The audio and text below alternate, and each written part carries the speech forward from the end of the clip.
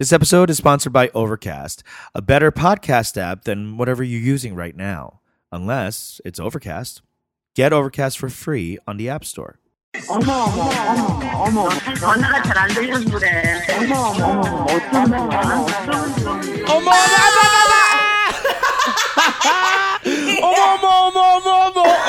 Cron! Both of us hacking up. What the fuck? I missed a week with you and I didn't know how to start our show. I know. Can you believe? Welcome to the Ajima Show. Here we are. The two hosts are back. Sorry for last week. Did it go good? Did it go well? I don't think so. I was like, I don't know how to do this because you've been doing a lot of these solo ones. Yeah. And I haven't done much, so I didn't know what to do. And it felt weird. I started over a couple of times. It felt crazy to me, and I almost I couldn't even get through all the things. So I was like, I made a new segment called "White Man Learns Korean," and I taught Eric like a piece of Korean phrase or something. I was like really grasping for straws. It's a different rhythm. It's totally different because I was even saying in last week's episode, I was talking about something. I'm like, I don't know how to talk about this alone. I want someone to be here to bounce this off of. I feel crazy. Yeah, it's a different anyway. Rhythm. It's a lot welcome back. Thank you. I've been crowned and now I'm alive. Now I'm crowned. Crowned but not gone, bitch. She is back. I'm back again. Wow. Okay. First of all, how was it?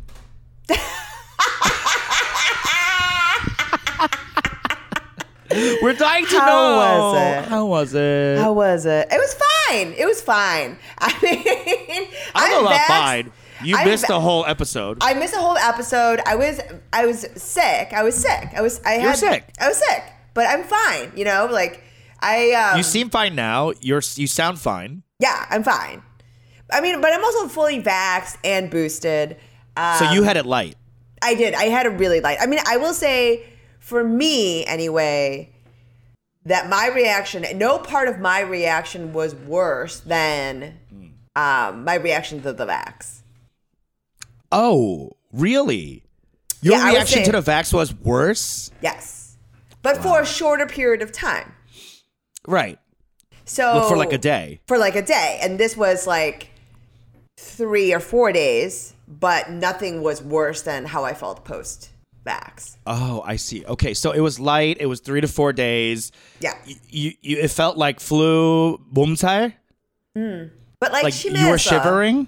Yes, I was shivering. Were you sweating? Fever. Yes, for several nights. God. Did you throw up or diarrhea? No. I had diarrhea, but I think that's because I had dairy. I mean, I was I had a very mild case. And I will say, I was also so bored. And honestly, because I wasn't doing anything, for the first time in my life, I I was very hungry. I was ravenous. Wow. Yeah. I had a whole bag of That's candy. weird because you hear people with COVID who are like, I can't taste shit. Everything is tastes like chemicals. I could smell too much. Really? I was because I was farting constantly because I had all the sugar and I was I was just sitting around being bored. I'm usually pretty active. I mean, you see me even when I'm chilling. I'm kind of moving around. I'm you're always in Doppler effect. Yeah, you're in two places at once. Yes. Is the particle being seen? I don't know. I'm like a well-coiled spring. Even in repose, you can see me tense. Yeah. And I'm always clenching my butt cheeks, my core. I'm always. It's not a chill energy to be around. No, it's never chill. It's quite disconcerting. No one's ever hung out with me and been like, yeah, that was chill. It's always an experience. Yeah. No one's ever like, oh my God, I hung out with Eunji. I feel so relaxed. It was so easy and fun. No one's ever said that. But I was really tired. But outside of that, I was ravenous. So I had a whole bag of candy. Not since I was like a teenager getting stoned have I eaten like this. What candy? I had all this, I went down. So every night I was totally quarantined from my family. So my husband would fall asleep. Yeah. So I was really bored and I was only staying in my bedroom. And how are you eating? Your husband was bringing you food? Yeah. Bring me a tray. Wow. I would ping him and he would bring it. It was like room service. Yeah. I'm so jealous. So it was like, that's what I mean. It was like, felt like being in a jail, but also make it a hotel. Yeah. It's prison, but you have your own bed. I have my own bed. I have a bathroom. People are bringing me, but I'm like totally confined. And, but like I had like salty chocolate, gummies, like that's like, I like that, you know? I haven't eaten stuff like that since in a long time, you know? Really? I'm constantly on that salty sweet combo. Crunch? Bitch, I'm in. I don't like binge eat that sort of stuff because sugar makes me feel crazy. And then, the next morning I woke up and I literally like had like chemical burn on my face. Like because of the sugar? Hot. Yeah. Oh my God. Isn't that crazy? The most intense reaction that my immune system had was to refined sugar, not COVID.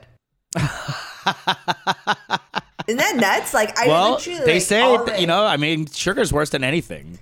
I mean, really apparently. But it's like the same shit when they show you like they clean toilets with Coca-Cola. It's like, I mean, who cares? Like, toilets are disgusting. And Coca-Cola tastes good. But like, it's like, and your inside is a toilet. Yeah, exactly. So it all makes sense. I am trash, so it makes sense. You put trash in your toilet? You're doing it wrong. But I mean, like, I like literally like all this stuff like here. I mean, I'm right now on my face. You know why I look so choke? Because all I have on my face is a Aquaphor.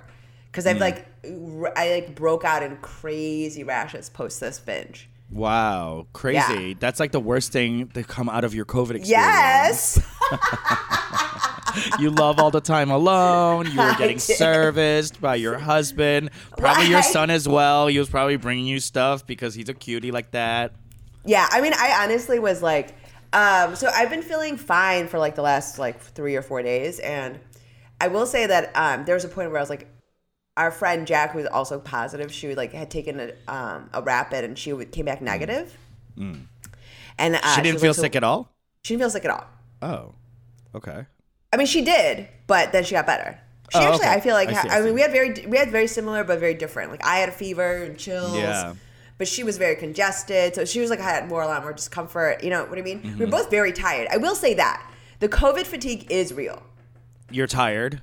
I mean, it was a level of like exhaustion that is like for people that are out there that have been pregnant, like the kind of tired you get in the first trimester, like where you're just constantly like want to take a nap. It's like feeling depressed, honestly. Yeah, I mean, it sounds like that's what it sounds like when I have the flu. Is like I don't want to do anything. I just want to lay there, watch some like stupid shit, eat some chook, and call it a day, and then just sweat it out. Yep. Damn, but even going a couple of days is a lot. 진짜 like 지겨워, And I'm knock on wood, I haven't had COVID. I mean, I don't understand how I haven't had COVID yet. It's crazy. Literally everyone has COVID. Everyone has COVID, yeah. This is like a different type of FOMO. Yeah. I will say it's kind of like getting HPV. It's like you're not fucking if you don't have COVID at this point. I know. I guess I'm not fucking. Like, what the fuck? Because I don't have HPV either. Because, I think it's also because you're not doing like a lot of shows consistently, especially in the last. I'm also weeks. Very homebound. You're right. You've been very careful. I've been very careful, and I haven't like rushed back to stuff. Yeah. True. That is true. And by the way, don't give me any credit for that because it's not because of COVID. It really isn't. Like, sure, COVID had something to do with it, but like, I didn't really want to like re-engage with society in the way I was, which was in an excited and positive way. And it's also because like you are better than that. No. Yeah. Well, maybe. I feel like I have less time for that. But anyway. Because you were being successful. But it's like that week I was scheduled for 5 shows in 4 days. Holy shit. Oh my God. I was tempting fate. And fate was like, okay, don't tempt me unless you want to fuck. I'm gonna knock you out. And I said, touche, fate, and it was true. I mean, I will say that, like, at the beginning of the week, I had a show at which there's a picture floating the internet, and literally everyone at that show, there were 7 comics on that lineup. Every single one except for one has COVID. Oh my God. And it was not that show. It was not that show. It was not that show? It was not that show. Because everyone started showing symptoms, like, much later. Oh. Do you think you could trace it back to your exposure point? Like, was there a night when you were, like, especially tempting fate? Or, like, you were like, you know what? Fuck washing my hands, bitch. I'm going to sit on this toilet and I'm going to walk right out. I mean, like, was there a night that, like, zeroed in? Yes. And I will tell you off mic. Okay. I suspect a specific person? group of people. Yes. Group? Okay. Group of people. I'm interested. I have a very group specific stuff. group of people. Yeah. And I am almost certain it was these people. These motherfuckers. I'm already angry. I'm already drawing a face. Like, you know what I mean? Because like, I've been pretty careful even if I've been doing shows. Like, I'm always masked and blah, blah, blah. Like, I've been pretty careful. And I feel like, we both have. Yeah. I mean, even during the Delta, I was, like, very cautious. I canceled shows during the initial surge. Like, we canceled our show. Remember, we were supposed to go back to fucking DC. Exactly, because the Delta, I mean, like, honestly, Omicron surged through at a rate that, like, you couldn't even synthesize the news and assess your risk. No. Until it was literally too late. Oh, the bitch evolved, and like, she's ahead of us. This is Raichu right now. Yes. Like, she's coming for us. And it was, like, wild because, like, I would say, like, we were typically, when the surge happens in New York, there's about 2 to 3 weeks before it hits the Midwest. And then after LA, it hits us last. Yeah. Yes. So I will say that, like, within 3 days of hearing about New York comics getting it, everyone started getting sick in Chicago. Wow. That's wild. I mean, think about it. I mean, right now it is the 26th, right, of December. Omicron, first case of Omicron detected in California. The States, December 1st. December, yeah, exactly. In 25 days, this shit has run through the nation. And it's because it's mild. Yeah, and I think it's like way more transferable, right? It's not like incredibly before. Remember, like COVID OG, like they were like 6 feet apart. Like this bitch was like, nope, you could be in the same parking lot, hun, and it's gonna go right up to your fucking nostril. And that's the other part is like, but you know, okay, go ahead because I have a theory that, and this is based off no science. We love this. But I'm going to say after. Go ahead first. Well, I was talking to my brother-in-law who is an ER doctor, and he was like, it just seems it's like not only is it incredibly transferable, but like most people, it's asymptomatic. Oh, okay. So we're around spreading it.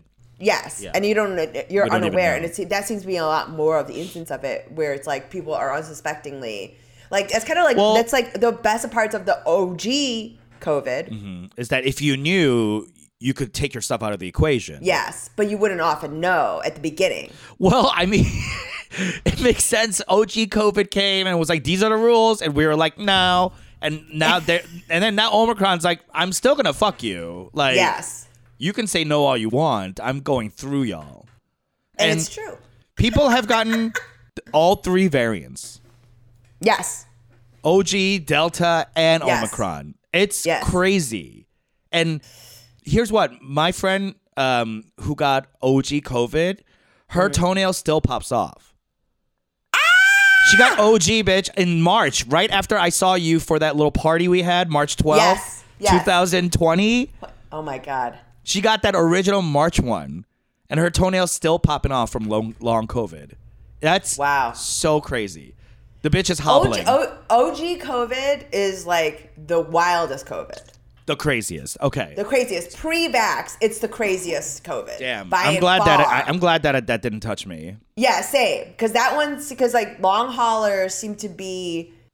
There's like psychosis happening. Yeah, it seems to happen. People are developing mutant powers, controlling the weather, like storm. Like it is crazy out here. People are getting some insane things happening. long haul. But that seems to be almost like mostly the long haulers seem to be pre-vax original COVID. Yes. I think you're right. Post-vax, it's a shorter lifespan. Yes. Well, that sounds good. That's great. That's a silver lining. Okay, back to my theory based on no science at all. We love to. Asian Joe Rogan. Yeah. Maybe we should move to Austin. Okay. Yeah, I'm sick of paying for roads. I have a theory that because this is going through so many people at once that this thing is going to like go through the people and maybe disappear. Yeah, that's sort of what happened to that the flu in 1918, the great Spanish influenza epidemic, that never went away. Like the current form of one of the flus that currently exists in the world is a that strain flu. of that? Yes. Wow. That's crazy. And it never went away. The original one. Yeah, I don't think viruses go away until the hosts go away. And we are hosts. We stay hosting. I mean, like, it's like, what else? That's sort of what a total eradication of it didn't seem plausible post a certain point. It reached even in original COVID. So with the vaccine, there's not, and then plus with the vaccine hesitancy. By the way, I want to get tested again today. Let me tell you right now, the craziest spot was to be getting tested because it's like all these people are there. Clearly, everyone there has either just had COVID or currently has COVID. Okay, and I would say I'm listening to all these people go up, and it is so many people whispering to the person because the lady's like, "So are you vaccinated?" And everyone's got to speak up because everyone's wearing masks. Yeah. And like 30% of the people going up are like, no. And I live in a pretty like vaccinated zip code. Yeah. That's like, crazy. I think we're close to 80%. So imagine of the 20% that remain unvaccinated that are at this testing facility. Yeah. 30% are there. Yeah. Are unvaxxed. Wow. And I bet a lot of people are lying. Yeah. I mean, whatever. The lady's face when she's like, so are you vaxxed? I was like, yes. Are you boosted? I said, yes. She was like, oh. And I was like, yeah, I'm okay. I do what I do. You know what I mean? I'm doing the bare minimum. Yeah. I mean, I hate to say his name, but our last president, he was on, did you see that interview with Candace Owens? Oh my God. What a fucking, did you see it? No. Oh my God. It was all over Twitter. You have to see. It's so fucking dumb. And it's so stupid. It's like it feels like an SNL sketch. Like that's when you know it's like beautiful, right? Because they're like, oh, they're head of satire. It's Candace Owens interviewing Trump and basically doing gotcha journalism. Yeah. To make him say that he's anti-vax. But Trump's like, oh no, the vaccine's perfect. It works. Like, thank God. And she's like, okay, but masks are bad, right? He's like, well, masks help a lot, actually. That's, and she's like, but masks in schools are bad, right? Because, what does that look like? That looks like China. Yeah. That looks like China, right? And he's like, yeah, that does look bad. But, China has a better education system than we do.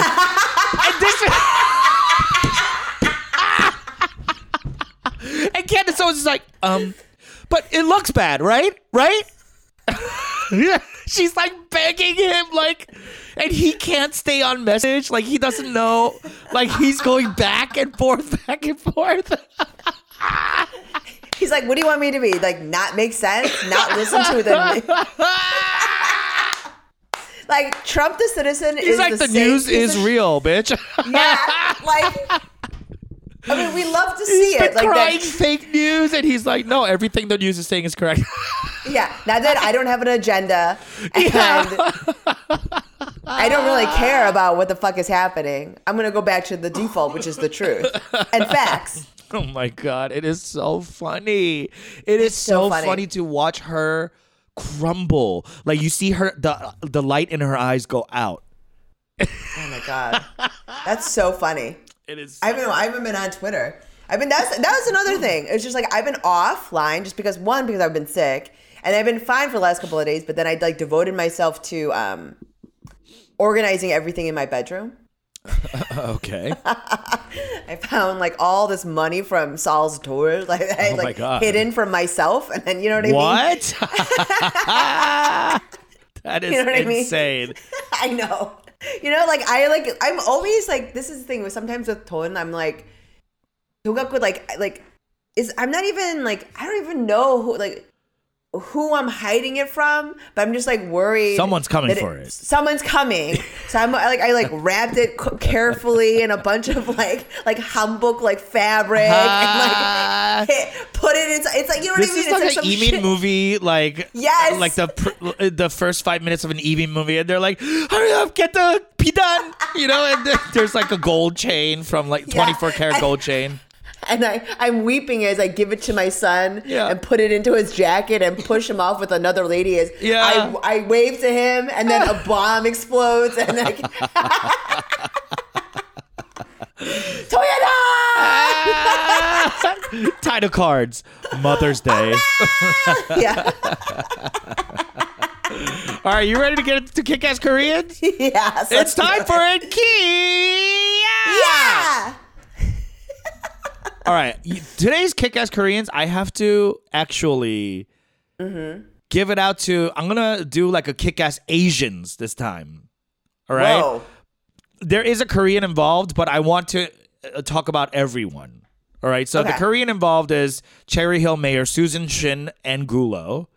Okay. Who in 2020 last year became the first Korean American elected to serve, as the mayor of Cherry Hill. That's already kick-ass. That is kick-ass. That's amazing. That happened during the pandemic, so good for you. Yes, I know. But she has been a very vocal participant and cheerleader for a bill that's going around right now that has made it through both houses of state legislature in New Jersey and is waiting at Governor Phil Murphy's desk to be signed into law.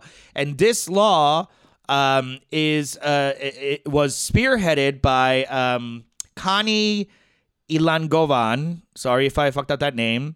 Founder of Make Us Visible New Jersey. So it's an Asian advocacy group.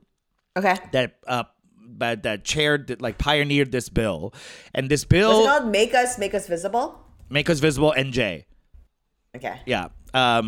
Anyway, so she, along with Mayor Susan Shin and a bunch of other lawmakers in New Jersey, are really pushing for this bill that would make it mandatory for inclusion of Asian American studies, history in K through 12 curriculum statewide. That's great. And it would become the second state to require it. Illinois is the first. That's right. Illinois was the first. And where they signed that bill is my high school. No way. That's right, bitch. Holy shit, that's so cool. Yeah, I mean, when we talk about the Asian American experience, both of us are coming from deeply immigrant-y places. Yeah, I know, but your high school, that's pretty fucking cool that they... I know. It's really cool. So the congresswoman that started in Illinois is actually from Glenview. And so... it's like, so they signed it, and a lot of the schools in this area along like Glen, I would say GBS, GBN, Niles West, Niles North, very heavily Asian American immigrants. Yeah. And also Assyrian. Okay. Does that include Vernon Hills by any chance or no? No, but it's like that is more Indian. It's gotcha. Very Southeast Asian. When you go that far out, it's a lot more Southeast Asian. Okay. The reason I ask is because my partner used to teach in this school, and this was very Asian heavy. He taught orchestra. So obviously, it was all mostly Asians. Yes. And two fancy white girls. Incredible. Incredible. Yeah, and they're incredible. He would always say babe, the Koreans, they really know how to play. Yes. And it's, you know what it is? It's like, it's all the Oba emotional sort of stuff that I remember that was like one of the things stylistically I would get notes on whenever I would do like competitions. It would be like, wait, what competitions? Your clarinet? No, my cello. I played the recorder. Recorder. I'm sorry. Recorder. Yeah, rude. But I play cello. You play cello? Yeah. How did I not know this? Yeah, for a long time.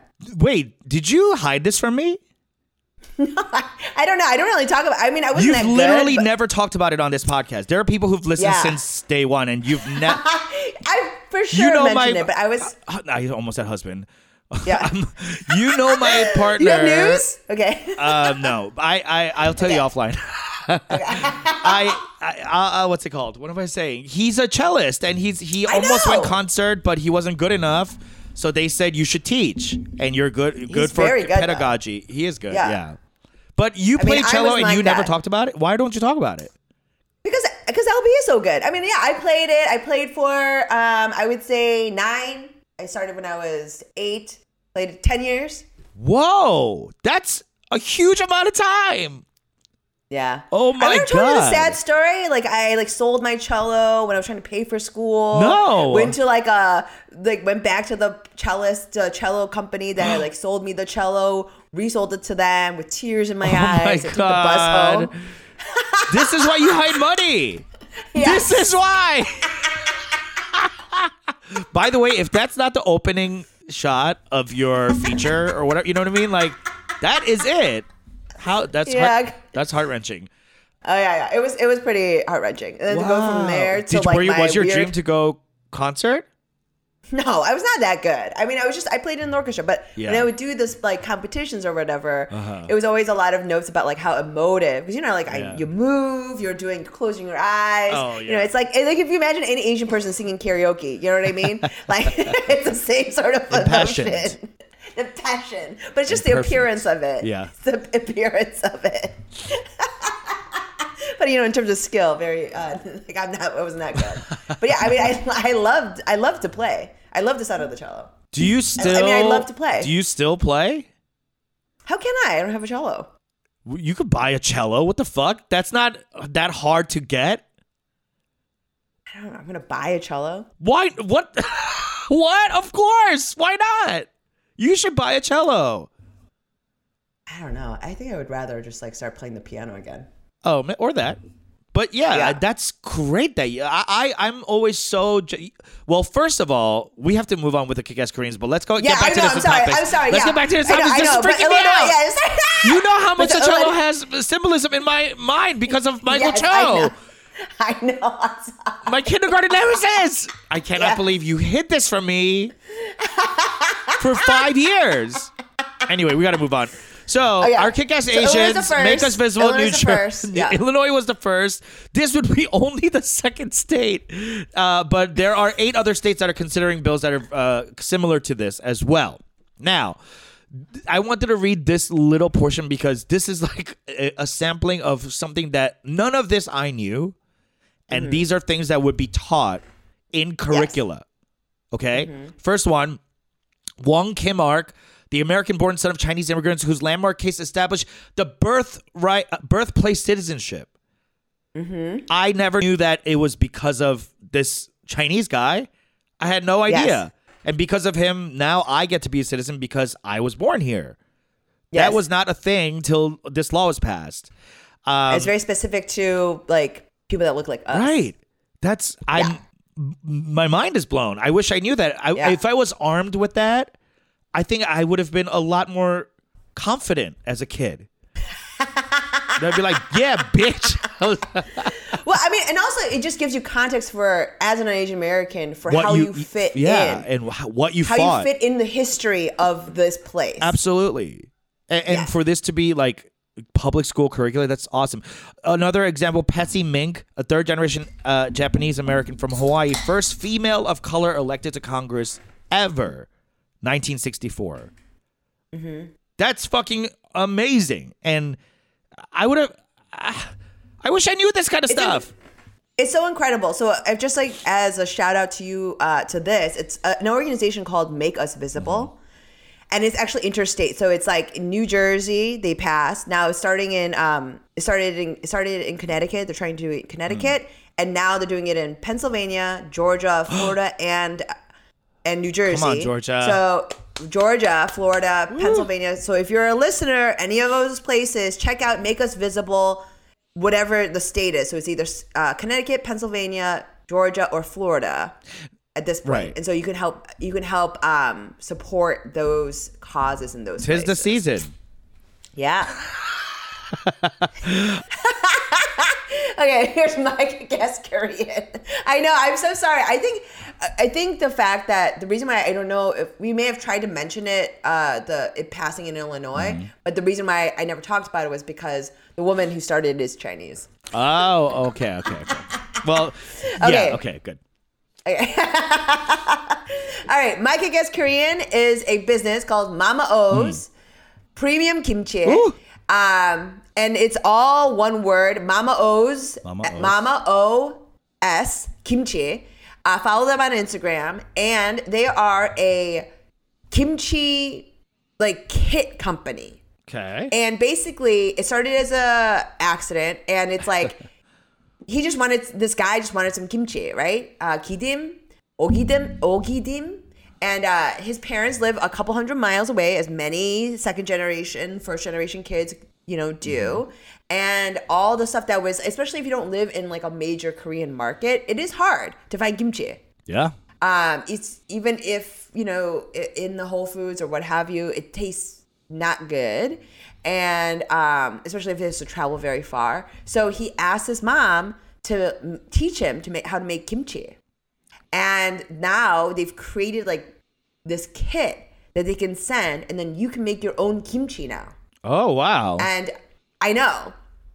And so it's very good. And it's also this is the thing. As the diaspora grows, there is something about what is that thing where everybody gets together and makes kimchi? Oh, 긴장? Yes. No. Not 긴장. Everyone's yelling. Everyone's screaming at the thing. No. I forgot. Anyway. Kimjang is yeah. majo. Yeah. So it's a thing where typically during kimjang, everyone gets together. You make many, many tubs of kimchi, and you make many byung, and you last you for a very long time. And in that process, you learn how to make kimchi yourself. Right? It's and that to me, the techniques are orally spread, and yes. And especially in each family, you have your own taste of how you like kimchi. People like the kimchi differently. People really do, and it's a regional. What's your kimchi? But my mom makes it very fishy and tart. Fishy and tart. Okay. Yeah. I like fishy and pre-ripened. Yes, that's how it is. That's exactly it. Once it turns, I'm over it. It's too much. Even before it turns. Yeah. When it is turning in the midst, is that gerund? Is it turning too much? No, too much. It's pre-turned. Too much. But the shit they sell in white places like Whole Foods and stuff, all turned. It's turned. It's all turned. That shit is inedible. And the kimchi that y'all be eating, that's not kimchi. That's not kimchi. That's the shit that they give to dogs. It's the stuff that goes into kimchi. Yeah, that's what it is. They cook it down because it's no longer good. No longer good. So it's you are all having leftovers. Yeah, exactly. You're eating the remnants. And so and that's the taste, and you learn that sort of orally. It's an experience. And so that's what this company is trying to continue, right? Because it's not just about selling a thing. They're selling the kit. Yeah, the experience. The experience and how to make it, especially in places, especially as the diaspora grows and people are in places without any sort of other Korean community. Oh, which that's so fun! If we were hanging out with other Koreans, doing kimchi. Oh, that'd be so fun. So if you want to check it out and you want to listen to Ajima, oh my god, that's such a cool collab! You just blew my mind. But it's something that I distinctly remember, and I feel it is valuable. There's stuff opportunities like this for us to continue, and innovate inside of like continue to maintain our traditions. I would say. You know what? Because like for me, I'm gonna do true. this business idea. Ajumma show, but because kimchi's been done, and kimchi is a little tough too because 많이 만들면 like especially if it's like white people or like people who don't have like who don't live in Korean. 그만큼 먹기 힘들고 그리고 냉장고 like your refrigerator smells, and if you don't have kimchi 냉장고, forget about it. Like everything smells like kimchi. So like I think because we missed out on this kimchi kit, we should do a mandu kit. You know what I mean? Like sit around, listen to Ajumma show, and roll some mandu. Yes! We're just looking for some seed money if you want to support us on the Patreon. Speaking of Patreon, you guys, hold on. Happy holidays. But speaking of Patreon, I said this last week, but you guys have to fill in your t-shirt size. If you don't do that, I don't know what to send you. I might send you, and honestly, this is the last episode I'm going to say, and Patreons, you guys are supporting, so I mean, I know you're listening. And I don't know if you don't care or whatever, but like, I'm just going to send you whatever I think you are in my mind. Vibe-wise, no judgment, whatever. Like all body types, are equal. But like, I'm just gonna send it because it's annoying me now. I'm getting. Because I can't. Okay, it's Omicron season. I'm not trying to go into the fucking public USPS every fucking week, every day, to ship two things at a time. Like I want to bulk ship this thing. So like. I know I'm like screaming at our Patreon members. I'm so sorry, but give me a break. I need to send your stuff out. And we are getting close to the 50 before we raffle off the Fairfax. 50. We're almost at 50, guys. We're at 43. So the folks who joined from 40 to 50. We're gonna draw one person by random. You have very good chances. You have 1 out of 10. That's fucking great. That's really good. All right, we're gonna take a quick break, and we'll be right back.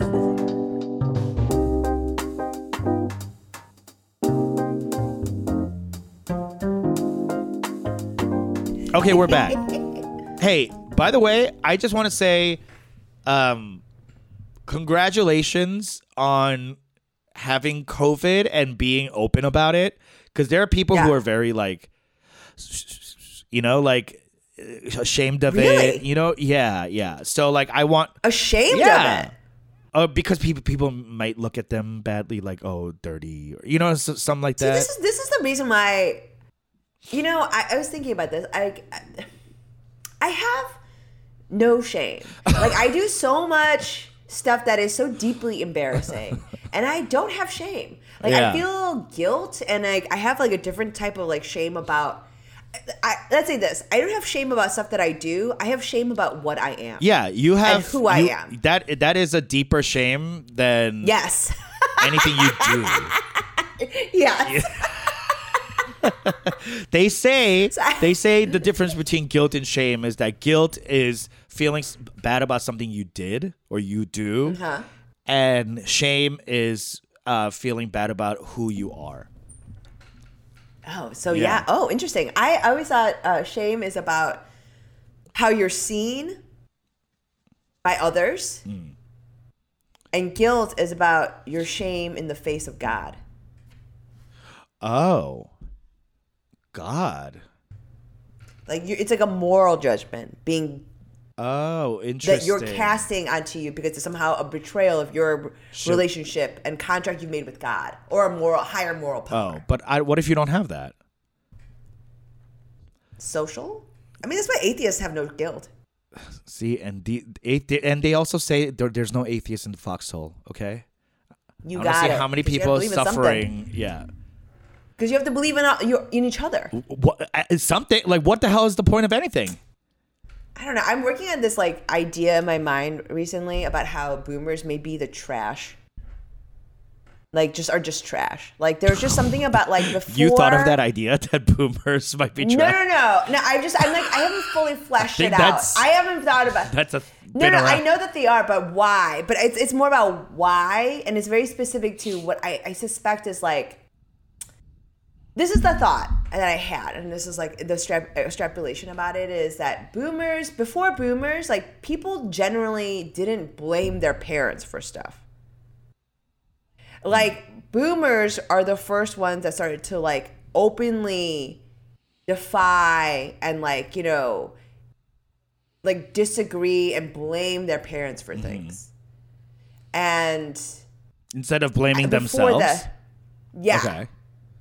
And like that's like a thing that has continued, except, you know, everyone's parents are like, I mean, I know so many people have great relationships with their parents, and their parents aren't boomers. They're like kind of on the cusp between boomer and Gen X.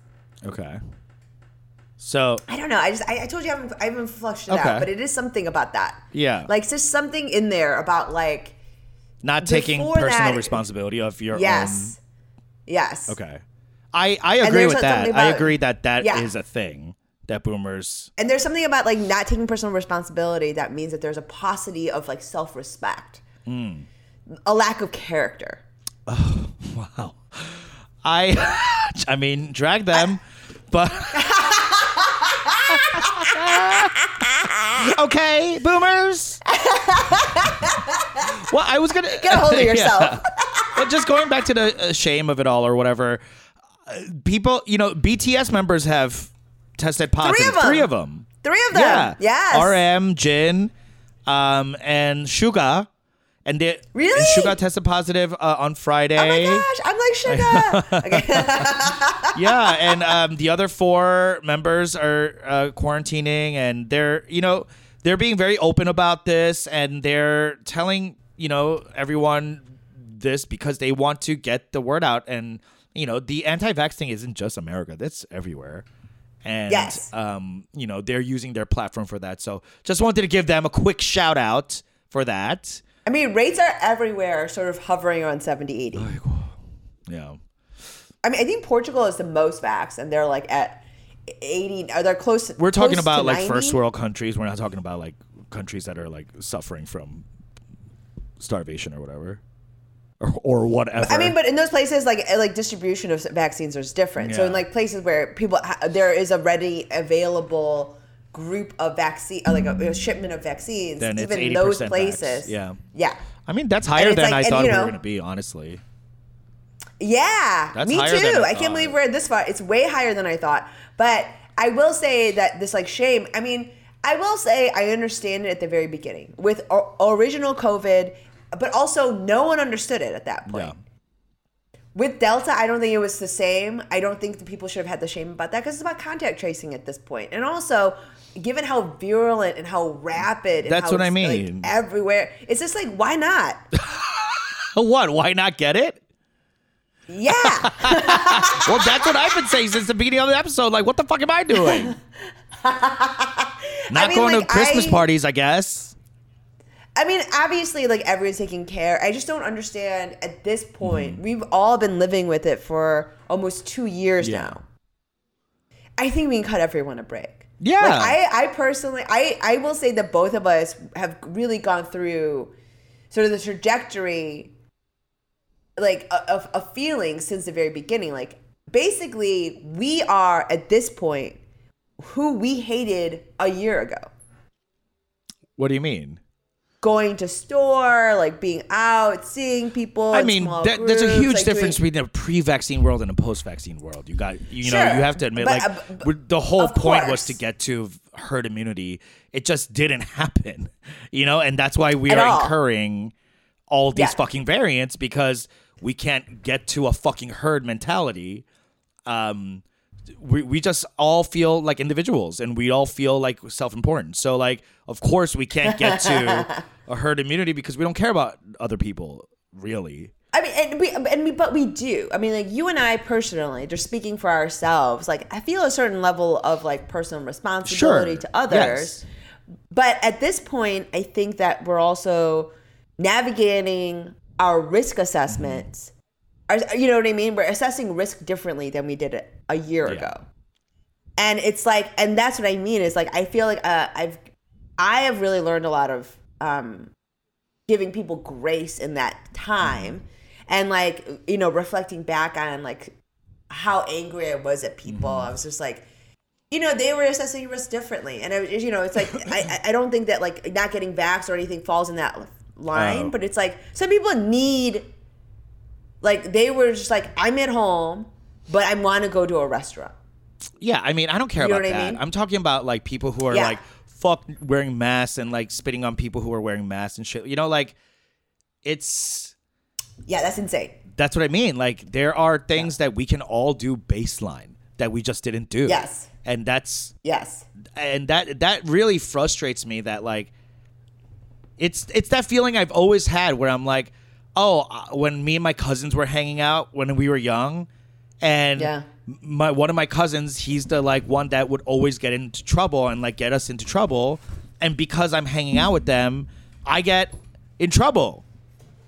Because of this fucking kid. Oh, yeah. And I'm an A student. You know what I mean? Doesn't matter. I know. It sucks. I get, like, sucked into the thing. So, like, this feels just like that. Like, I'm doing everything right and I'm still fucking getting in trouble. Yeah. It sucks. But at the end of the day, besides being able to just up and go to Paris, I don't actually... I'm not really that... I'm not missing much. And maybe that's an issue, but I honestly don't feel that bad. I mean, I get to work from home, which is great, and I get to see my friends who I see, which that's how it works in LA. We don't go out to bars or we don't go out to random places. Like, it's an invite only type of thing. Like, you. Oh wait, by the way, speaking of LA friends, I found an edible from 6 years ago. Whoa. In one of my drawers that I was cleaning and organizing. Oh my God. That I gave you? Oh, that you no, bought? I think that I think someone gave it to me after I gave birth. Oh, wow. It was like, I think you'd really like to chill. And I left it in, like, this drawer because it was right next to the breast pump machine that I found. Along with soiled bras that, like, had, like, God. rusty No. milk. Why? Why isn't your husband saying anything? That's even more concerning. Well, what I had done was I gotten, like, an old sports bra, cut out little holes around the nipples, and then I would put in the breast pump. While you were like working out or something? No, because then you don't have to hold them. Then you don't have to hold the little bottles. So I just would stick it in, and then it would hold it because it was like a tight sports bra, and I would, like, snap it in. And so it would hold it in. I made it myself. And mom hack. Yeah, there you go. But then, there was, like, crusted, it was, like, milky. So it was, like, crusty breast milk. Your son is 5 years old. I know, it's so old. That is so crazy. This bra, I was holding its shape. It was crazy. Anyways, I found this edible next to that. Okay. And I think if someone, like an improv person had to have given it to me, been like, I think you're going to really like this. And I never took it, obviously. But I took it, and I was like, this is fun. Wait, it maintained its potency? Oh, yeah. Oh, my God, that's crazy. That's awesome. Whoa, I'm so impressed. So I've been taking edibles. I've been taking edibles. So now you're taking edibles? I've been taking edibles. Oh, well, welcome. Good for you. Yeah, it's chill. And I think it's because of the ketamine. That you're able to? Yeah. Because I think before, if I had taken something like that, I could see myself very easily kind of drifting off into anxiety and a lot of, like, concern and, like too many thoughts, cycling. But because I have this ability to, like, move on, I do one cycle. Okay. You guys, I do one cycle you do one now. Loop? Maybe two. Wow. I do one or two. Wow. That's and great. And then I let it go. That's growth. Isn't it crazy? Bitch, I told you about ketamine. Remember when you came to you were like, I don't know. Yes. Am I a bitch that needs ketamine? I'm like, yes, you're a bitch that needs ketamine. The fuck you mean? Do you want to like what you're doing or not? Isn't that wild? It's wild.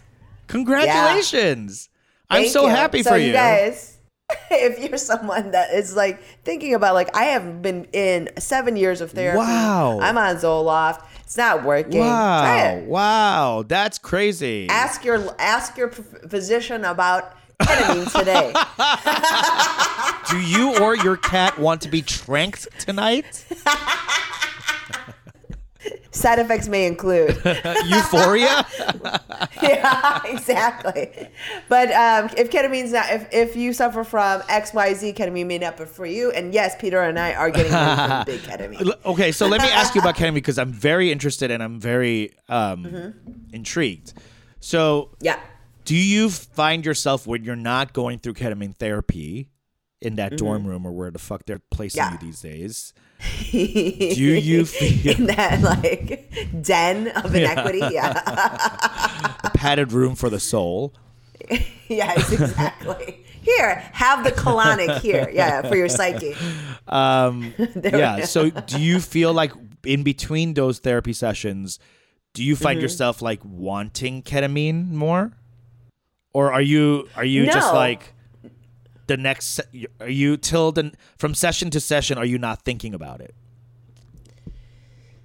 I am not thinking about it. That's amazing. I don't think that they specifically do not give it to people with addictive or like addiction issues. Okay. And I'm like I am on the cusp. Me too. Like 100%. My psychiatrist and my therapist were concerned. Okay. Like I'm right on the cusp of like someone who may not be an ideal candidate. Mm-hmm. And one, because of my addictive personality, like a host of like my medical history and the concussion I just had, like all that stuff make me not an ideal. Yeah. Like not an ideal candidate. So they were worried, but I'm not thinking about it. I'm really not. And I'm That's also relieving. not someone that, but I will say I'm also not someone that craves that feeling of like being out of control. I'm not someone that craves that sort of Does it feel like you're out of messy control when you're on the therapy? No, but you don't have control. Like, especially if you reach the next level of it, like you're tripping. You're tripping. Yeah. I don't have that. So I don't have that control. Lust for tripping. Like I enjoy it as a therapeutic experience, but I'm not every day waking up being like, damn, I wish I could see color in a different vibrancy. You know, like and I don't like to be that like type of fucked up. And if I've ever been that sort of fucked up, it's been an accident. And like you know, you still had fun, but you did not provide consent. I was not seeking it out. Like when I mean, the only time I've ever done that was when I like bought DMT. But like every other experience I've ever had like that, like I smoked PCP, that was an accident. Wow. You know, that's tough. That's tough when you don't know you're smoking PCP, or DMT, or anything really. Yeah. But wow. But I mean, that's the thing. I'm not drug averse. No, yeah. But it's like I'm not someone that typically seeks out this type of experience. For like for me, the thing that almost took me. I will, besides cigarettes, of course, but that almost really took me to the edge of like, is this abuse? Was cocaine. Oh yeah, for sure. Same. Cocaine was the only one where I was like, I can see this turning, like that kimchi at Whole Foods. But that's yes, it's already turned. Yeah, exactly. But like cocaine, for example, one, it's very incredibly addictive. Two, the sensation you experience is not a loss of control, right? It is an experience where you have absolute control. Perceiving things, absolute control. And that is something that I can see myself really seeking out. Absolutely. This is I have no interest in. I had active disinterest. And so I'm not seeking out that feeling. And I will say that like I actually found myself drinking less in between. That does happen when you trip. Yeah, like I have so much. I also you found myself like impulse control was much easier. Do you smoke less cigarettes? So yes. That was a huge thing when I was tripping is I didn't want to smoke. Like that ding, ding, ding, ding, that thing's happening in your dopamine center or whatever. That's like hitting it like when it's like the same thing as when you like hit the lottery or like when you win something like gambling. It's the same ding, ding, ding, ding, that thing. Do you understand? That's the only time. So I've only gambled once. I went to the casino one Which time. One? I went to Caesar's Palace in Vegas, in Las Vegas. Yes, and we were walking through because my brother-in-law lived in Vegas, and so we were just like looking at stuff. I had no impulse to gamble. My brother-in-law likes to gamble, but he didn't because he knew that his brother and I really don't enjoy it. But we were walking through where all the slot machines were, and I was like, you know what? We're in Vegas. Why not? Throw a coin in. Throw a coin in. I had $1, and I went to the penny slot. And I guess that was the lowest thing. He's like, here, try this penny slot. I put in $1, and I pushed it once, and then it went going ding, ding, ding, ding. And I'm like, I had no idea what was happening. The number just kept going up and up and up. And my brother-in-law is like, I can't believe this is happening. And then I realized that it's because I'm starting to hit $100, $200, $300, $400 off of $1. And I started one penny. It's a penny slot. But I put in $1, and I started jumping up and down. And as I realized what's happening, and people start to gather around me because I'm making a lot of noise, and then like everyone there's like, oh, it's just like it's a penny slot. Who cares? And they start walking away. But I won $487. Wow. Incredible. That's the only time I ever gambled because you saw what could happen. I literally took the voucher and I looked at my husband and I said, "This is a dangerous feeling." This is a dangerous feeling. And I was like, we have to blow this money immediately. And we all went to the buffet, and I spent all of it immediately because that was a dangerous You spent feeling. $400 at a buffet? How? At the Caesar's buffet? What are you talking about? It's like $150 per person. Is it? Oh, yeah. I had no idea. It's like one of the most expensive meals I've ever had. It was like prime rib, sushi, like the good stuff. Yeah. It was very, very nice. Okay, all right. Oh, yeah. I'm always eating at. I mean, what do I'm you mean? always eating at like the $19.99 buffet at the Mirage. You know what I mean? I'm doing cheap. No. I mean, you won money. Like that's different. I won money. I won money. So you saw. But it was so dangerous. That's how I felt about cocaine. Like my last bag of cocaine that I bought. Last week was a. No, I'm just kidding. Who cares? But it wasn't that long ago. But I did. And because of fentanyl, it's done for me. For me, I have no interest in doing any powder. Yeah. Like if with I fentanyl, can't see, I have no interest in any sort of powder. No. That's not happening for me anymore. It's just like I've aged out of it. And for those of you who are doing it, fucking be careful. But I'm not. Get the strips. Yeah. There's like tests and stuff, right? Test. If they're all free, go to a place if you're taking a powder drug. I will say, as someone who's almost 40 and has crazy sinuses, I have no interest. No. I'm out. No. I'm out. I used to be someone who like loved that like basic drip that would come and I'd be like, ooh, yeah, like recycle it's it back. It's the reason why I love gin. Not the juniper berries. Because gin tastes like drip. It does. Yeah, I could see that. Yeah. Way better. Way better. But you know what I'm saying? The drip was like if there was one time I know we're like really off topic. Trigger warning for anyone that has addiction please, issues. Sorry. But when I was at Second City and things were coming to an end, obviously, I remember being in like such a low point. I was like, hey, mutual friend of ours, give me some cocaine. Mutual friend of ours. I know exactly what you're talking about, but whatever. And he was like, oh, because rich boys always get the good stuff. Yeah. So I got some from him, and we went and did it, and like it was like an early night for some reason, right? Like it just like some nights you just like it doesn't go that hot. No. So I'm like whatever, and then I go to Old Town Ale House, and no one was out. So I was like, okay, I guess I just have this bag of cocaine. Like, what the fuck am I going to do? So I just went home and didn't do anymore, right? So I was like, all right. It was like early, right? Yeah. And then the next day, it was in my pocket and I was running to work late. It was like a Saturday night show or something.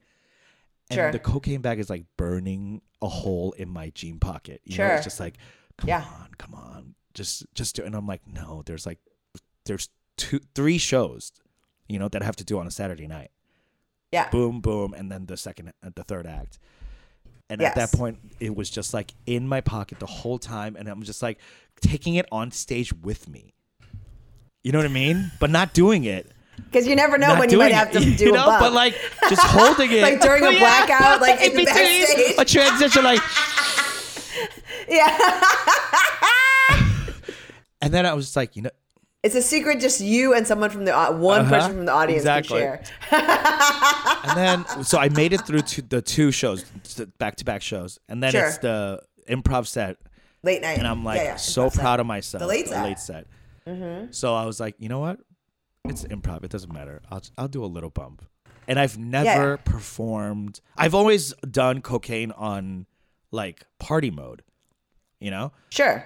And I do yeah, I mean, I don't even really drink before a show. Yeah, I barely. Yeah. I was never, but I was truly at the end of my career there, and I was like, I don't give a fuck. Sure. And I did a line of cocaine in the bathroom, in the Second City bathroom. Wow. And I go out to do the improv set, and let me tell you, it was the worst improv I've ever done in my life. I was screaming, I was sweating, my eyes were like bulging. And you could tell, like the whole audience could tell, like this mother, and it's if we were all on cocaine or like some of us having fun, it'd be different. But I was the only one, and it was so obvious to everyone that I was like completely fucking high doing this show, and I hated every single moment of it. It was the worst possible thing to do before an improv set. But I will say, I have done cocaine before stand-up. And I crushed. Good. Yeah. And that's why we like stand-up. Because improv is fun. Improv's fun, but you have to be too, like, giving. Mm-hmm. And cocaine's not a giving vibe. It's a collaborative experience. Cocaine's a me, look at me, I am God. Yeah. Yes, it truly tickles a very specific type of neuroses, dysfunction in both of us, and in most people. Whereas like improv is like, I will say this, knowing how it sounds. Okay, give it to us. Don't come for me. But like improv is truly like, it's what's beautiful about it is it's spontaneous collaboration between willing participants. Yeah. It's a spontaneous moment of joy and creation between a bunch of willing participants. It's play. That sounds like, that's play. That's peace in the Middle East situation. Like, that's like utopic. A fucking world. Like, that's utopic. Like, if everyone could fucking do that, like, if worldwide we could have a spontaneous moment of collaboration between willing participants. That's why we hate it. I mean, it's truly, that's what we've just described is utopic. It is truly, that's world peace shit. And we could, it's really cool. It's just not for me. And you know what it is? I think I'm just over the hump of that playing with adults on stage. I'm okay playing with adults off stage. I just, when I play with adults, I want to be at a table around a Settlers of Catan. Like, I don't need to pretend on stage anymore. How about this? I mean, the actual origin of improv was supposed to help like traumatize World War II and orphans refugees, and orphans and stuff. So like, if our parents had been allowed to improvise, had been allowed to experience this sensation that we describe of pure joy, of spontaneous collaboration between willing participants, if they had been allowed that, you and I would be radically different people who would probably enjoy improv. We would enjoy improv. Absolutely. and I do. I'm not saying improv's not good or fun. I love improv. I love the idea of it. I love doing the it. ideal of improv. Yeah. I do not like a lot of it. A lot of what comes along with it. I think there's just a part of me that is just simply too cynical. It's to simply I'm not always corny. let it go. I'm not at a point where I have enough joy to give to you. Yeah, to share. exactly. I don't have enough. I only have one spoonful. That's why we're doing stand-up, because I want to take the joy from the audience. Like every time they laugh, Yes. I get to bathe in it. They give me a bowl, and so my spoonful of joy gets to dip back into the bowl of cereal, in the bowl of pop, and I get to have more pop, because one spoonful of pop means that you have to take tiny little bites of that spoon. I wish I was at a point. Whatever. I wish I could get to a point where I could really unironically improvise again. Yes. Earnestly. I wish I could get to that point level of internal joy. But right now, I don't want none of you on stage with me. I've only got a spoonful. There's not enough juke for us all. It's the scarcity mindset of the soul. Like it is, I feel scarce of joy, with joy. I mean, you know, my mom made me pat juke, you know, and if you know about juke is like takes a long time to make. Like it's not hard. Simmering a long it takes time. a long time.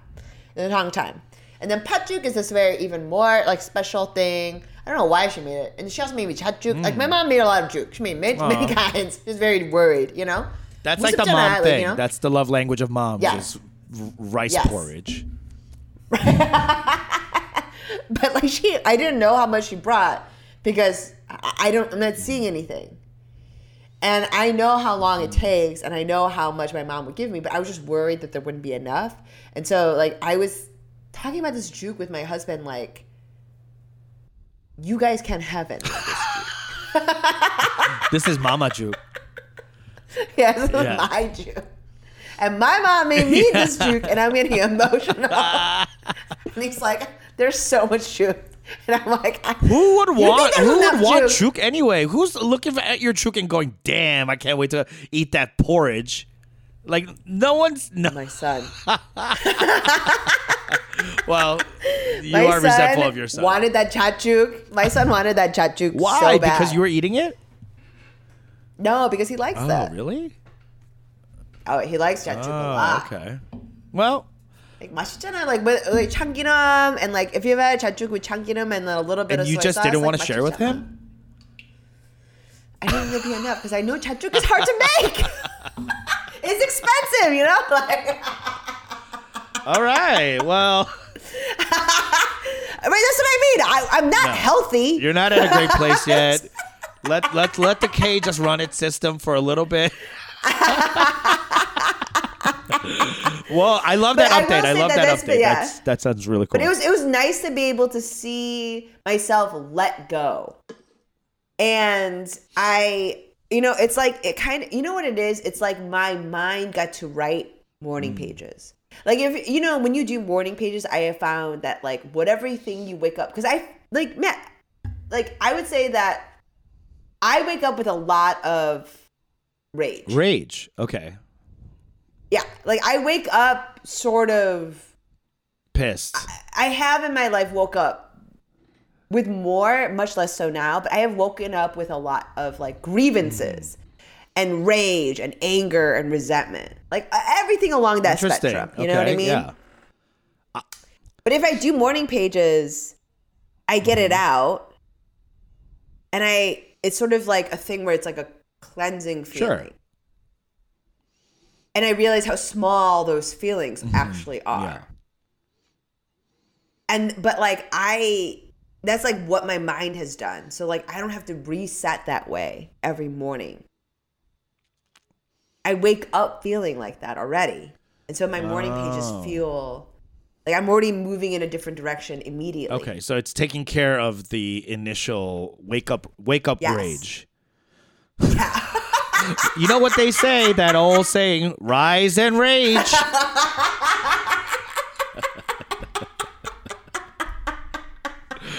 Well, I'm happy for you, and we are happy for you, and please keep us updated on your journey. We're going to take a quick break, and we'll be right back.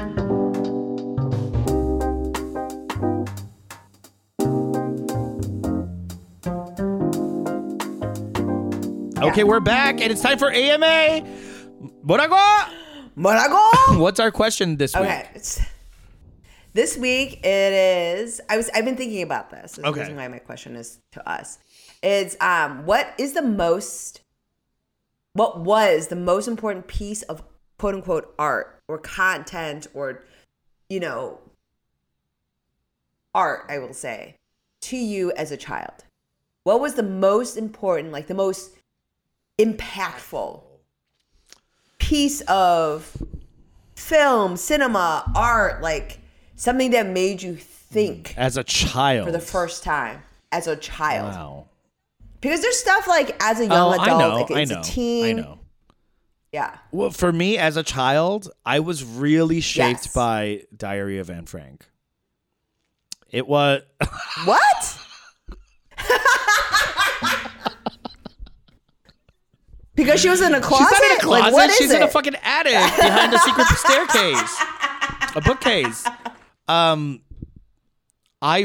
talked about this on the podcast before, but I was very early on obsessed with the Holocaust. And when I read Diary of Anne Frank in the 5th grade, it was a class reading. We all had to read it. Yes, and of course. I just thought everything she was feeling, I was feeling. Like I finally felt seen by this dead Jewish girl from 1943. Not only was she hiding, I was metaphorically hiding as a gay boy. Yeah.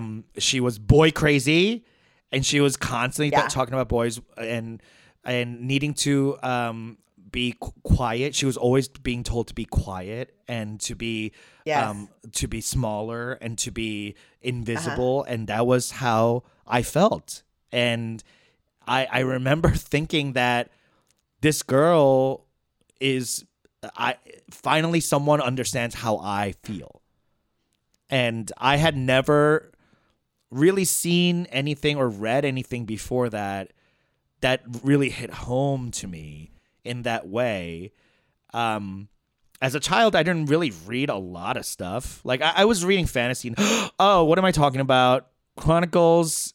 No. Narnia? Dragonlance Chronicles. Dragons of Autumn Twilight.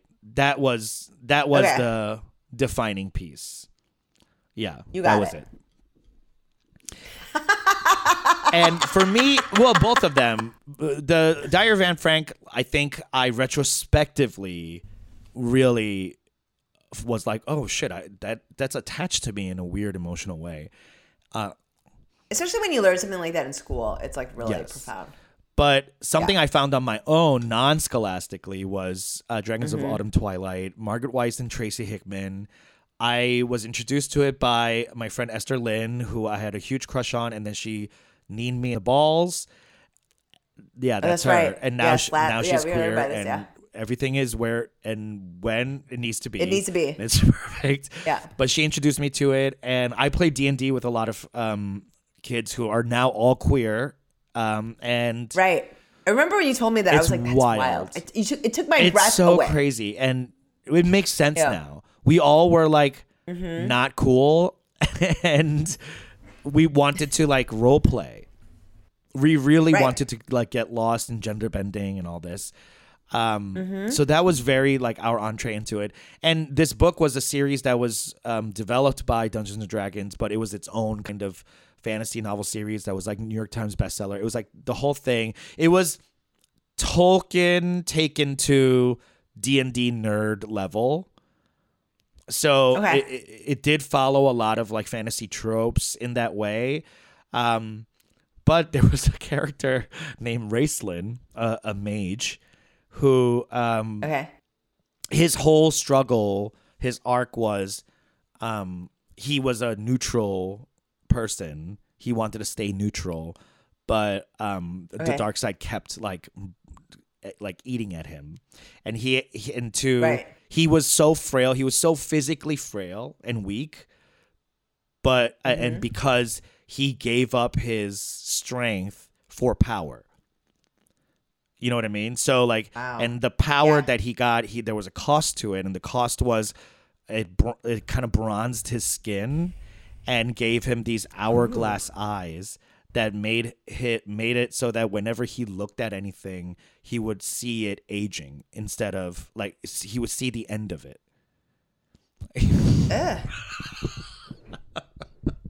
And I thought, I was like, it's my ring, my precious kind of thing. I was like, whoa, that's me. Shut up. Because I always, and now as an adult who has gone through therapy and drugs and whatever, I understand that is a trauma response of like, a traumatized kid is attaching himself to a character that only sees the ends of things and can never, see, like, live in the present. And always worried about, dreading about what is to come. And anyway, so this is all to say I'm not well as well, but but that was a piece of art that really like changed me into like, oh, this is my point of view. Like, I think before that I was so lost. And when I saw these characters, like when I read about these characters or real people like Anne Frank, I finally saw like other people going through a similar type of depression or similar type of like sadness, and but it's also like very taste making. Yeah, like it creates like for you, like the reason why I asked this because I feel like when I thought about my own, it was like, oh, I see the origins of why my taste is like this. Okay. Yeah, that makes sense. Yeah. Like I it's like not, sad, dark like, stuff. It's yes. And you also, I mean, like you and I both like fantasy. Love fantasy. By the way, as a rec, I would highly recommend. Wheel of Time. Okay, Wheel of Time, I've been putting it off because Rosamund Pike looks crazy in that trailer. But is it worth watching? Okay. All right. Yes. I'll give it a go. It's a good series. I think that it's not nearly as deep or as expansive or as evocative as the series. As the book series? But as a book series. But nothing's gonna ever television series is ever be as good as any fantasy series. Like everyone who has read Dune and watched Dune understands. I've read or watched neither, so I don't know. But you haven't seen Dune? But I thought it was beautiful. I've seen the original, but I've never read the book either. But it's supposed to be one of the best fantasy novels Erica loves ever. it. He's read it like 4 times. Yeah. So, but I will say that like Wheel of Time is up there. It's very good. It's very good. Like the costume, the thing, the world, the people are all fantastic looking. Whatever you think about, they're simply fantastic looking. Like Daniel Hennessy. There's like a shot with. Oh yeah, he's in it. Oh yeah, yes. There's a shot with him shirtless, like in that perfect light, where like all these abs are. And he's a very like soft, gentle man. Yes. Oof, it's like it's good. Don't go off the trailer. I haven't seen the trailer, but Rosamund is actually. Her face is crazy. I'm like, what is this? It's crazy. But she looks crazy. Like even in Gone Girl, like it's the same face. She kind of looks like an ice woman. Yeah. Yes. So that's what I mean. It does kind of work out. Like she looks like a Victorian bitch that would like pinch her cheeks to Blush. add some color. Yeah. To hide the fact that she's got consumption. You know what I mean? Like some shit like that. She's got consumption. Like that's like every bitch like that has consumption. But yeah, it's just been interesting because like when you're talking about this, like, oh yes, I can see this, especially with the diary. What about you? Stuff. For me, I have like a very specific series. Like I remember finding this book at a library garage sale called Betsy's Wedding, and it's like a book. It was, it's a book that is of no importance, and it is a book from like right before World War I. So it's like, I think the published date is like 1908 or something. And I just remember being like, it's a hardcover cloth. It's got like weird illustrations in it. And it's about this girl who is trying to be a writer.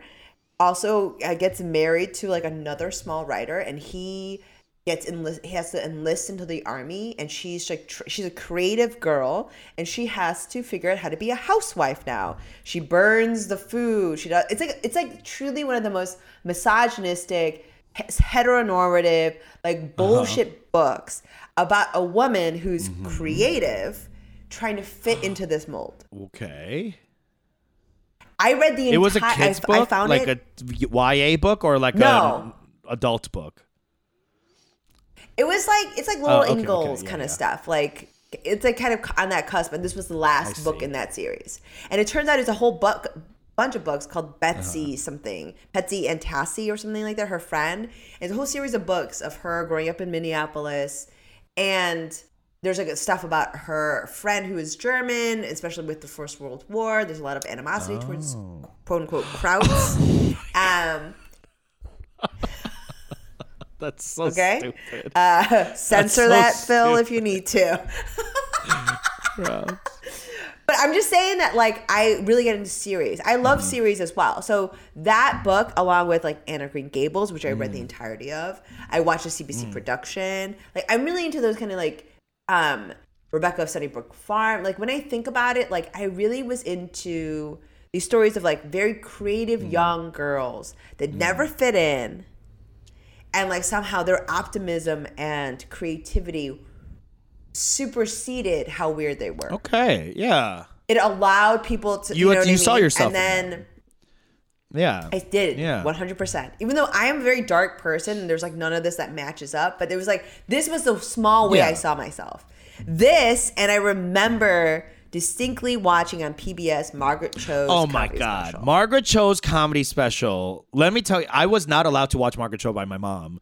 And her first comedy special, it blew my mind.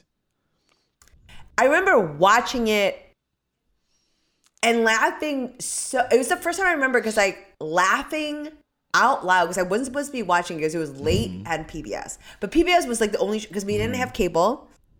So, like, we had a Zenith, like a wooden TV. Oh, Zenith, my God. With the. you had to change the channels on. The push buttons. You could not. It is like a little push button. And the dials that click. No remote. Yes, and the dials that click. UHF? So, like, I had to. Yes. And I had to push those things. And so, like, I had to go up to it. And I remember standing there pushing it back and forth because sometimes the PBS channel wouldn't come in great. And on the table. And I just remember on the antennas pushing it. And me like watching on that curved front screen, her fat face, and just being like so close up and laughing. And her laughing. Doing her mom. And my mom. And she's like, Moran! Yes! Moran! Oh, and her saying like how it sounds like moron. But I was just like, that is so fucking funny. And I had never seen anyone like that before. I mean, I was 11. Yeah. I think it was like 10 or 11 when I watched this. And it was like, right? Grade. 5th grade. And it was like just that I just don't think I remember watching it. I remember watching that. My first Keeping Up experiences, all the BBC stuff. Because like on PBS, it would be like a kind of a block of like culture. So it would be like BBC, like it'd be Keeping Up appearances with the KAKs. Faulty Towers, this like weird Canadian show about like a newsroom that was like very sophisticated, a lot of sex humor that I had no idea, but I remember watching and being like, oh, this is like bad, but like you know what I mean, like dangerous, but I had no idea. I still don't. I've looked it up since and I don't know what it's called. And then this Margaret Cho special. And it wasn't that, it was like I didn't have TV Guide, so it was like something I happened upon. That's so cool. That's so cool that no one told you about it. That's what I mean. Just like, I just found that's it. Awesome. Remember when we met Margaret Cho? Can you imagine? It's like, and she wouldn't hug me. It's like that. She would not hug you. She would actively did not want to hug you. I'll never forget that. But she was so tiny. So tiny. She was so tiny. But like, I just remember, like, I mean, just seeing her in the middle of the night, like on PBS. Wow. It's like running into an old friend, like at a place you don't expect. Yeah, you're like, oh, what are you doing in? You know what I mean? What are you doing here? Do you après ski? Bitch! Like, yeah. But like, I just remember that like opening up my mind in a way where it's like, in a way that I didn't fully comprehend until many years later. What a gift. That like being funny, it was such a deep gift. And like, that to me is like the thing where like when I look back and like my sort of affinity for like waifish white women. Okay. You know. Like, yeah. Yes. Because I do. It's like all starts there, right? And like this fantasy, like I do like this like kind of like quote unquote quirky outsider lady. And then everything that Margaret Cho is. Raunchy, weird, unapologetically like alt, like because she was yeah, I was not she was on allowed to PBS. For sure. Like it wasn't like she wasn't like there's no version of her in contemporary culture because everything is already so splintered. But like if you can imagine at a time when there was like network TV was huge and this person of color was saying things that weren't even close to the mainstream without trying to be a part of the mainstream. Actively dichotomous to what Korean Americans were portrayed as. Yeah, supposed to do. So it's like not only was she not doing what she was supposed to do as a part of the minority, but inside of that, inside of the larger culture, she was also alt. Alt as fuck. Tattooed up, queer, bisexual, hanging out with trans prostitutes, like being in the gay community. And gay men loving her. Like truly an icon. She was Kathy Griffin before Kathy Griffin. Yes, absolutely. Kathy Griffin! And may you never forget it. But it's truly like one of those things where I just was like, this is a language I understand. It was crazy. Like when you meet someone and you're the only person, like it'd be like if you're the only person that speaks Esperanto. Esperanto who? What is that? Is that a real language? Look it up. Oh my God. That is a real language. It was originally conceived of as supposed to be like the first international language. It's supposed to be like global language. Oh, I remember this. Wasn't this like started in the 2000s or something? Yeah. Oh, it was? No, before that. But yes. But imagine if you're the only person that understands Esperanto, speaks Esperanto, and you're like in Greece. And then you come across someone that also speaks Esperanto from the future. Whoa. And you're like, what? We all speak Esperanto? Thank God I learned it. And it's like, and it's nothing to do. Yes, and it has nothing to do with the current culture. It has nothing to do with like where you're from. It's just like this language that you speak with someone else that also speaks this, and that's it. And it was like the first time to see someone that looks like me that aligned themselves with like a creative perspective that had nothing to do with like where they were from. But it had everything to do with like who they were. Yeah, really. She changed me and probably every Asian funny person working right now. That was into it. She's touched all of us. Yes. And that's why she was one of our first, if not first, kick-ass Korean, I believe. Kick-ass. Take that, Sandra Oh. You talked and gushed. Fuck off. Sandra. Miss Sanderson Oh. All right, guys. Well, we hope you had a wonderful holiday. Thank you so much for listening. Check out the Patreon for all the hot tea. And Happy New Year. We'll see you in 2022. Happy New Year. 새해 복 많이 받으세요. Bye.